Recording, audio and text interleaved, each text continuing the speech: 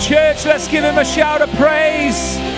In this place, we thank you, Jesus. We praise your name today. And we pray that your light would shine in our hearts as your word is spoken. As we look at you in your word, we pray that you would shine your light into our hearts. And as we've sung, that Lord, you would have your way, not our way, but your way. That's our prayer. That's our hope. That our lives would not just unfold in the way that we choose and the way that we would desire for them to unfold, but truly, you would have your way in our lives. In Jesus' name, and all God's people said, amen. Come on, let's give him another shout of praise in this place. Amen. I'm just going to ask James to stay where he is. Isn't it great when James plays? Really is. Well, over the last few weeks, as you can see behind me, we've been looking at this whole aspect of reaching out. And we've looked at various passages in the Bible to show us the importance of our commission that we've received from Jesus to reach other people within our world, within our lives, with the gospel message of his goodness and his grace and his saving power. This morning, we're going to take it in a little different kind of way, and we're going to look at not just reaching out within our world, but reaching one another.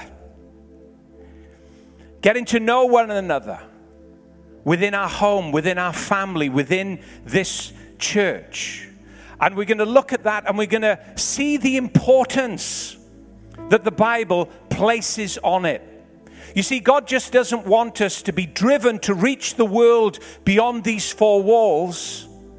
God wants to build relationships within his church that are strong and healthy and vibrant and growing and going somewhere.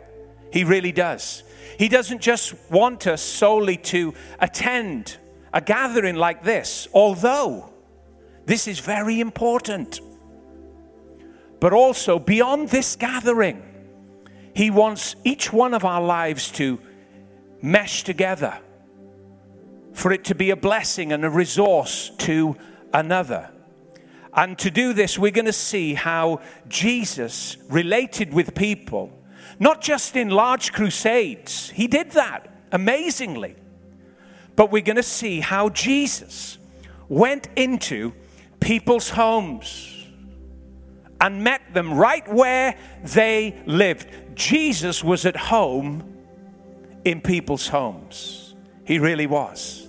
And you know, the two main priorities that we have as pastors and leaders within this church, the two main priorities is having a large, joyous celebration gathering like this. We do it every week. We love it. Isn't it a blessing? It really is. To be able to come to a large celebration gathering like this, but also equal importance, equal priority as this large celebration gathering has amongst us, equally important is the small connection that we have with one another through our connect groups. We feel that it's so important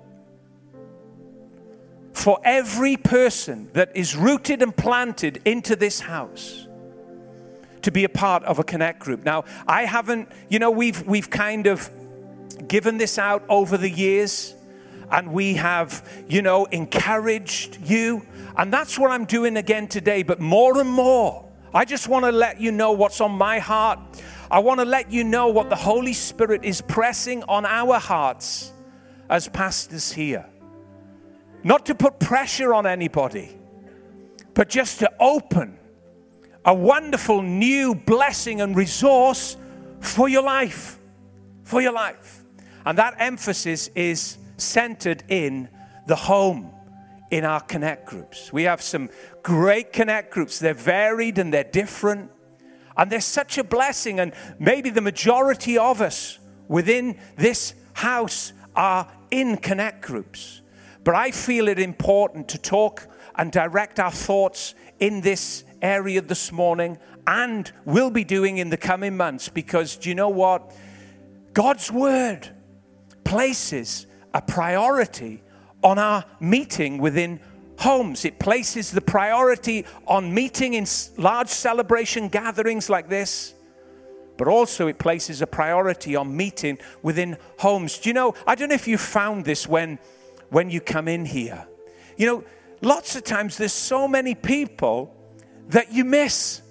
There's so many people just on a normal Sunday that you want to talk to, but you know, somebody else chats to you, and that person that you want to meet, that person that you want to see, maybe you don't end up chatting with them for weeks and months.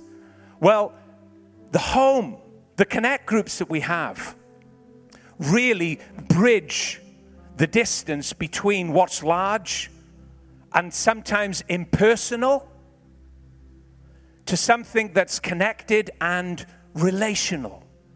Please, this morning, I really believe, do you know what? This isn't going to be a message that is spectacular. This message is going to be kind of maybe a bit rugged and a bit raw, and it's not going to be spoken perfectly. But oh, the importance of this message. I'm telling you, the importance, if we can understand the blessing that awaits each and every one of us within the homes that have been provided and opened for us to connect and relate and be a blessing. I'm telling you, your life really is going to be enriched. You know, Faye and I have been part of a connect group now for many years. And it's been such a blessing, just for us personally, to have other people from this house speak into our lives. Good things, enriching things, not always, you know, scriptural things or things that you would associate with church, but just comforting things.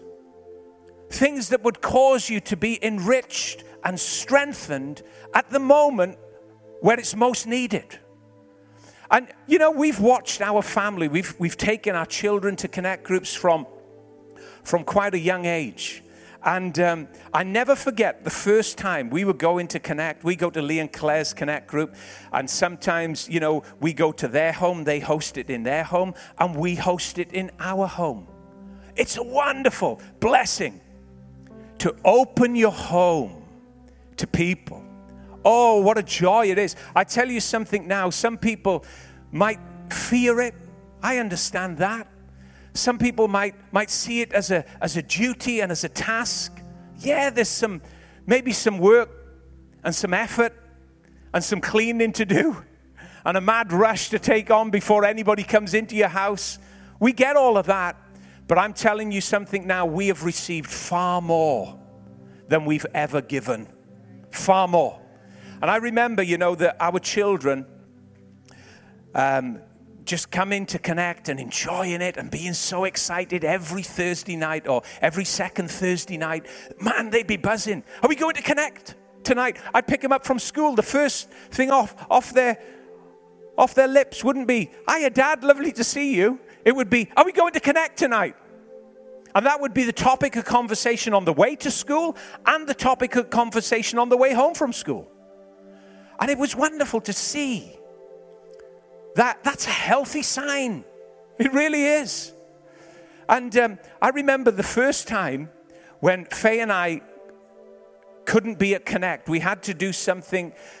We had to travel somewhere in relation to church. And we were just faced with the dilemma of getting the kids. We didn't know how we were going to get the kids to Connect Group, and we didn't know really how we were going to break the news to them that they weren't going to be able to go there on the Thursday. And we said to them, "Oh, look, you know, Mummy and Daddy's going away. We're probably not going to be able to make it this Thursday to Connect Group. You're going to have to stay with Nanny and Grampy, which they love." Do you know what? they were like 4 kids started crying. They were desperate. It was like their world had come to an end. They just wanted to be in Connect Group. And they wiped their eyes, dried their tears, and then I think it might have been Daniel, because he's a solutions man. He said, I know what to do. He said, Nanny will just have to take us. So Nanny and Grampy did take them. But you know what? Connect Group has been such a blessing to our lives and to our children's lives. And maybe, you're not in a Connect Group today. I want to just encourage you on your journey. Not pressure you, but I want to encourage you. If you're cautious, absolutely fine. But I want to encourage you to start to think about it. Start to pray about it. Because you know what? We really do need each other. We need each other, and we need to reach one another in our homes and in the groups that we have. They're available to you. Pastor Rick Warren pastors you may have heard of this pastor. He pastors a really large church in America called Saddleback Community Church. And I think there's over 40,000 people that attend that church on a Sunday. And, he actually is part of a Connect Group. As large as his church is, as busy as his ministry itinerary is across the world, his focus is within his Connect Group. And he believes it's so important. He makes this statement when he says, in order for the church to grow large, it has to grow small. And he's not just talking about a numerically large church. He's talking about each and every life. If your life is ever going to grow large, it has to grow small. It has to be planted, yes, in the large celebration in a service like this, but also it has to be connected with the saints within a home. It's biblical. Him and his wife went through a horrendous ordeal a few years ago. And I actually listened to the interview where his son, he lost his son. They lost their son through suicide. And obviously, they were just completely devastated. They didn't know what to do. He's leading a large church, and he had to take 6 months off as a pastor because it hit him and his wife, Kay, so hard and so fiercely. But you know what? He said this. He said, even amidst that grief and that devastation, the first people on the scene at my home, camping out round the clock, were my Connect Group. And they were there helping and serving and just being who he needed them to be. Doesn't the Bible say, rejoice with those who rejoice and weep with those who weep? The church is a community. The church is a family. The church is a body. And the Bible says that when one suffers, we all suffer. Psalm 68, this emphasis from God's heart for the home is right throughout the Bible. Psalm 68 verse 6 says this, that God sets the solitary in families. He brings out those who are bound into prosperity. God sets the solitary in families. The life that is alone, the life that is isolated, the life that has no hope. God sets that life in families, in homes. God does not want any person to be lonely. God does not want any person to be isolated. And if we are going to reach out to a hurting world, if we're going to reach out to a lost city, if we're going to reach out to lives that are seeking meaning and searching to discover the hope that they need to be fulfilled in Jesus, we're going to have to not only bring them into a large celebration service like this, our very homes have to be the vehicle. Our very lives, our families have to be the means that actually become a place of community and communion and help for those that are solitary and alone. You know, I went to Tesco's yesterday with Faye, and as I was walking in, I saw a man that I hadn't seen for 10 years. He used to come to this church. I said, "Buddy, how are you doing?" I couldn't remember his name. And he said, "I remember you." I said, "I remember you too." He said, "What are you doing here?" I said, "Well, I'm living in Pontypool now." I said, "What a fantastic place Pontypool is." And he looked at me. He said, "Do you reckon?" I said, "Yeah." I said, "Pontypool." I said, "It's fantastic. I love it." I said, "What are you doing?" And he just recounted some things that he'd been through, crashed and burned, life in difficulty, and sort of struggling on through. And he talked about, you know, him and his girlfriend, and they were they were in the process of moving to another part of Pontypool. I said, "Hey, mate," I said, "Listen," and I told him where we lived. I said, "Why didn't you come over?" I said, "We've got a group in our house. We would love to see you." And he's going to he's going to send an email, give us his details, and he's going to come on over. But the point is this: it was just a normal day on my way to Tesco, and an opportunity came to give an invite to somebody that is estranged and lost and isolated and lonely and troubled by life. An opportunity came, an invitation came, and he may not be ready at this moment to step back into the church, but I think he's ready to step into a home, into my home. You know, when we look at Jesus' life, we could go through many, many different aspects of his life. But you know, some of the greatest miracles that Jesus did were actually in people's homes. In the home. Jesus performed some of the greatest miracles right in people's homes. Some of the greatest teaching, some of the greatest guidance for life that we still rely on today. Check out where he spoke that stuff. It wasn't in the high-rise architecture of a synagogue that people associated as holy and as God living there. It was in the most rugged commonplace of everyday people in homes. That's where he spoke. That's where he loved to be. That's where he brought blessing. I'm going to read to you from Luke's Gospel, a few verses.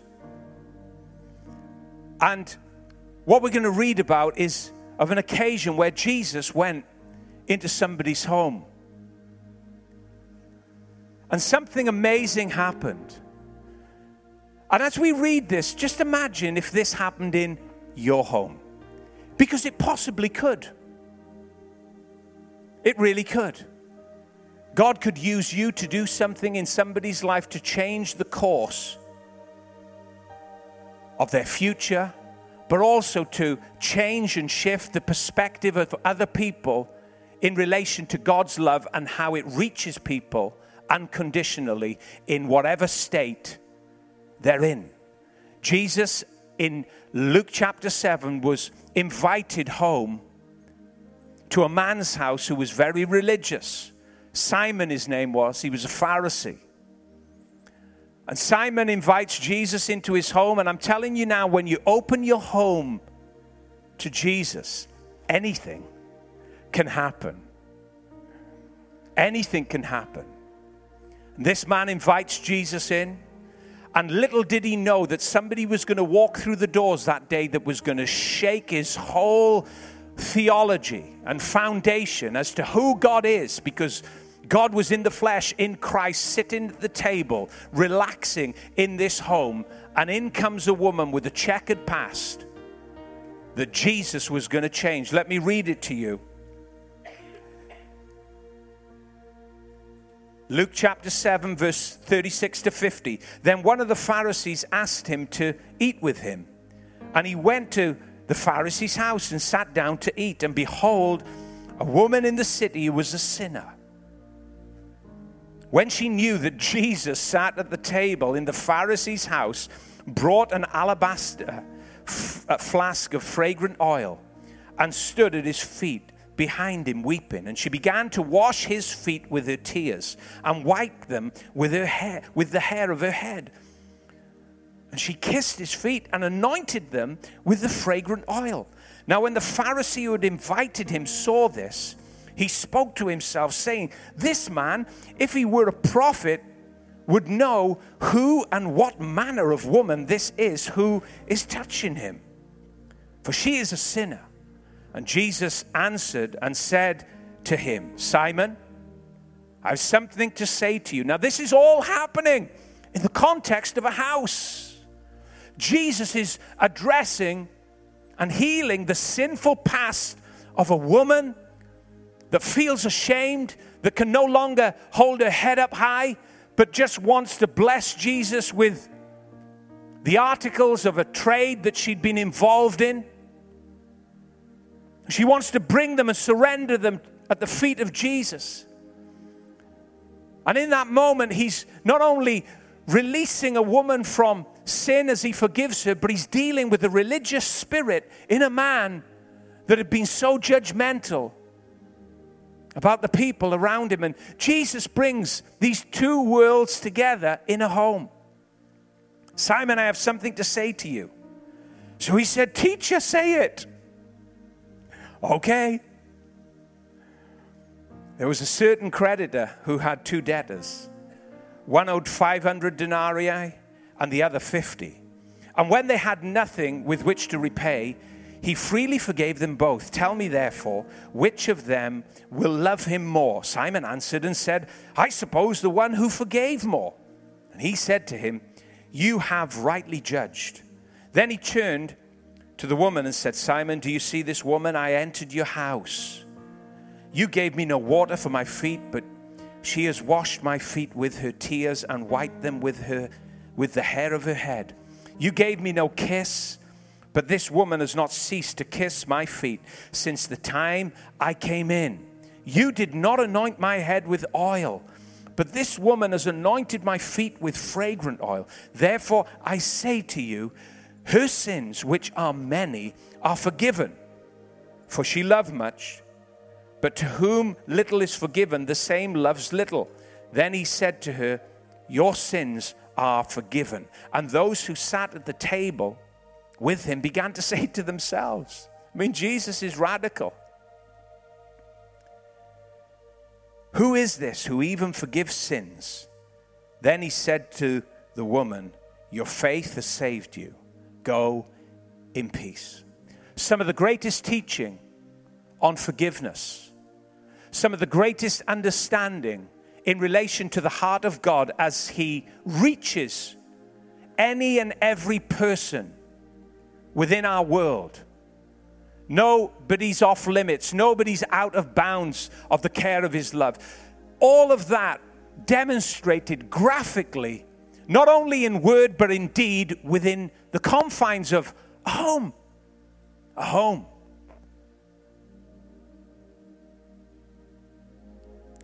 Jesus forgave and restored and made whole a woman with a shameful past that she deeply regretted in a home. I wonder what can happen in your home.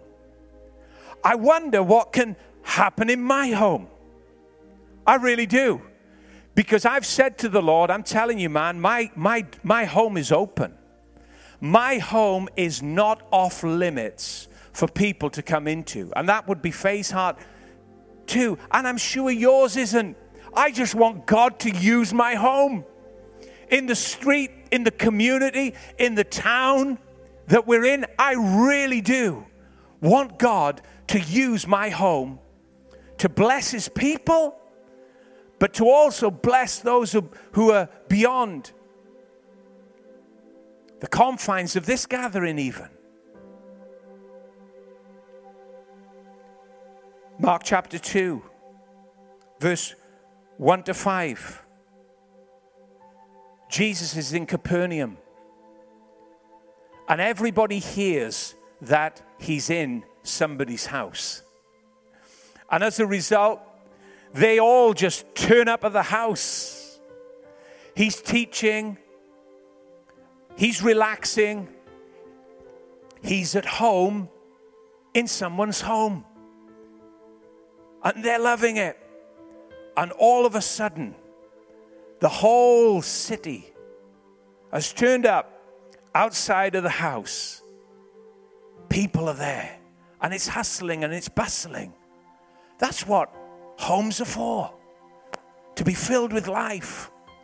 Not just so that we can look after our families. That is important. That has to have priority. But when our homes are used as a vehicle, as a blessing to be hospitable, the blessing and the favor and the smile of God rests on it. Tell you now, whatever you allow Jesus to use, he blesses. He honors you. I tell you now, you open up your home to others. There'll be a blessing on your house. There'll be favor on your house. The Bible says, if you seek first the kingdom of God and his righteousness, everything will be added to you.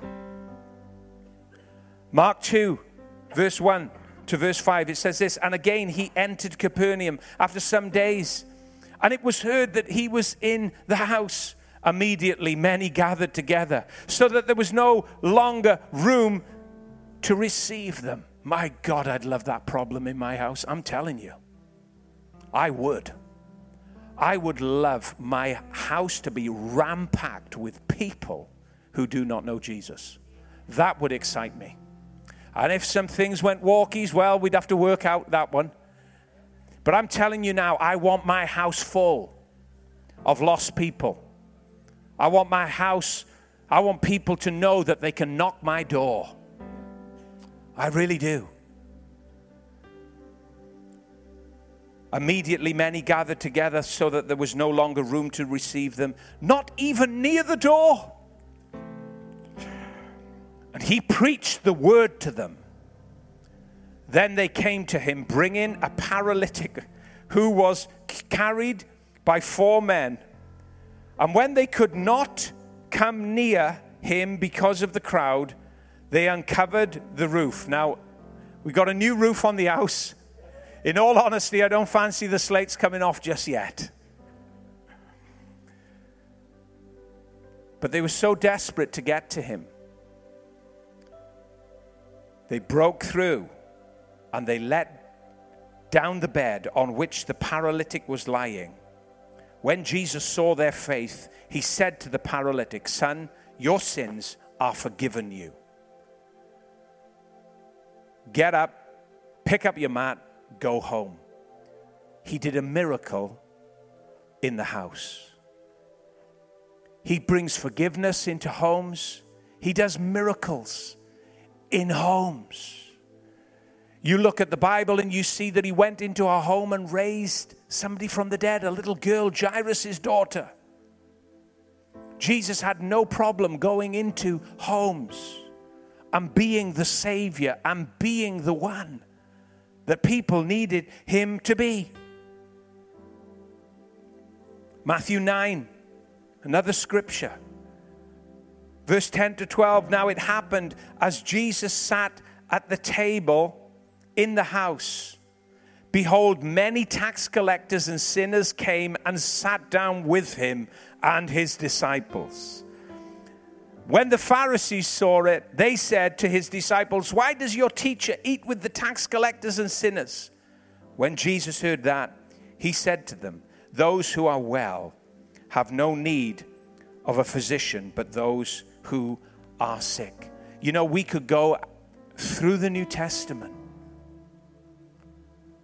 because this didn't just happen when Jesus ministered to people in the 3-year ministry that he had before he ascended back to heaven.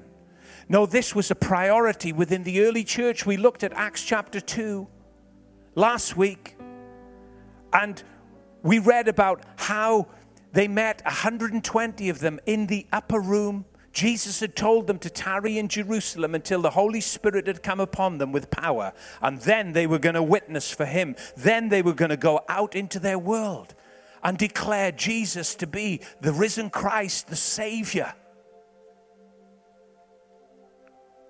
Holy Spirit came, a sound of a violent, rushing, mighty wind from heaven, sent them out into a waiting world. It aroused the whole city of Jerusalem.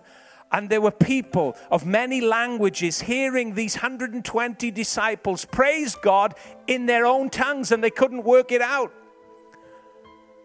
And it was kind of a crazy, kind of chaotic moment where the Holy Spirit's power had invaded that city, Jerusalem.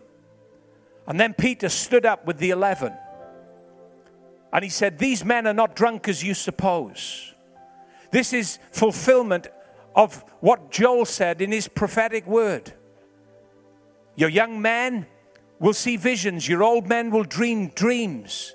And I will pour out my spirit upon all flesh. And he began to tell them about Jesus. And by the end of that day, 3,000 people had been ushered into the kingdom of God.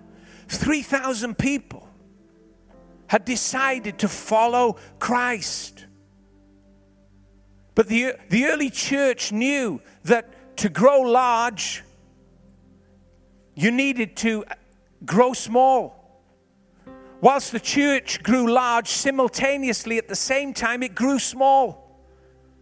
Because in Acts chapter 2, verse 46 to verse 47, it says this: "So continuing daily with one accord in the temple." That was the large celebration where they all came together and met and praised God. They broke bread from house to house. They ate their food with gladness and simplicity of heart, praising God and having favor with all people. And look what happened. Because they met from house to house and their homes weren't off bounds, it says, "And the Lord added to the church daily those who were being saved." You go through the Acts of the Apostles, and it begins to talk about, another 5,000 being saved and receiving Christ by Acts chapter 3. So that's 8,000 in the church as a result of the miracles and the signs and wonders. And they were all meeting from house to house daily, fellowshipping, communing with one another. But then it began to go to another level where the Holy Spirit began to multiply their numbers to the point where it became innumerable, an innumerable company of people within that city. And you can read in Acts, at the end of the book of Acts, the religious rulers looked out and saw the growing church that Jesus had declared that he would build. And they said to the apostles, "You filled the whole of Jerusalem with your teaching." How do you do that? Not just simply by having a large celebration service like this, but meeting in homes. In homes. Now, I've laid just a little foundation today as to where we're going. I'm going to ask the musicians to come. We're going to finish in a moment. We're so blessed to have connect groups. We're so blessed to have people host homes. that are committed to serving us with their hospitality, with their kindness, with their welcome, with their care, their prayer, their concerns. So blessed. But you know what? We need more host homes. And I'm just throwing a seed today. Throwing a seed out there. Maybe you could host a connect group. Maybe your home could host a place where people can come. Nobody's going to rip your roof off. You're going to receive so much by the people that you invite in. You really are. 1 Corinthians 16:19. Let me read you another little line that you may have missed in your reading of the New Testament. It says this. Now, this is Paul the Apostle, an incredible church planter, an incredible man of God that traveled right throughout continents to spread the gospel and to plant churches and to equip people. He says this, the churches of Asia greet you. Aquila and Priscilla greet you heartily in the Lord with the church that is in their house. Aquila and Priscilla were a team, a husband and wife team that had amazing gifts in preaching and declaring God's word to people.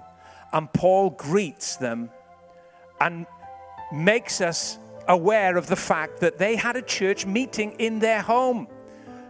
Aquila was an amazing preacher when you look at the Bible. He didn't have a mega church. He didn't have an office with a plaque on his door saying Pastor Aquila, Sister Priscilla. No, they had a church in their home. Who knows why the church met in their home? It may have been because there wasn't any buildings. It may have been one of many churches within the city in which they met. But it was significant enough for Paul the Apostle to note and pay honor to it. Let me ask you today, as we close, maybe you're going to consider and pray about. Even if you're not ready, I wouldn't ask you to make a decision here and now, but I want to put it out to you. I want to put it out to you. If you've got a pastoral heart, a shepherding heart that cares for people, that wants to help another, that wants to be like that good Samaritan that just can't walk by and ignore, but has to get down and pour in the oil and the wine and bring a life that's lost back alive again. If you have those qualities and characteristics in your heart as a follower of Christ, I want you to pray over the next weeks to come. I want you to consider this and come and see us. I'm going to give you more opportunities, don't worry. There's going to be plenty of opportunities for you to open your home to others. Or you may want to go to a connect group. And again, we want you to be part so that you're not missed. You're not solitary. You're not out there on the fringes, but you're part of everything that God wants for you within the home. Is that okay? Amen. Father, I thank you for your people today. Holy Spirit, Lord, as your word has been given, Lord, I pray that this seed would grow in our hearts. And there may be some here that never considered opening their home.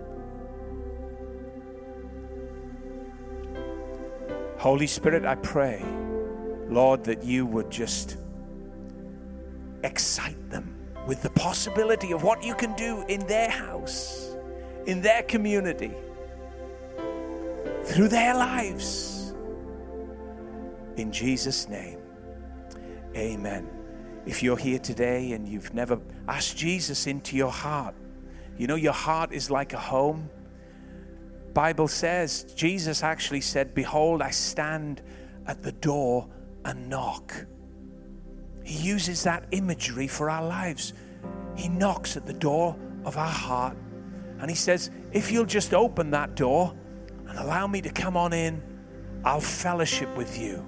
I'll be the peace that you need. I'll be the saving grace that you're looking for. I'll be the end of your search. Right now, I want to give you a moment, an opportunity to pray and ask him into your heart. Let's close our eyes as we do that. And let's pray this together, church. And if you're praying this for the first time, you pray it and believe it and place your trust and faith in Jesus. Let's say this together. Lord Jesus, I ask you today to come into my heart. I open the door of my life and I ask you to come on in. Save me from my sin. I place my faith, my trust, and my hope in you. Thank you for living inside me. From this day forth, in Jesus' name, amen.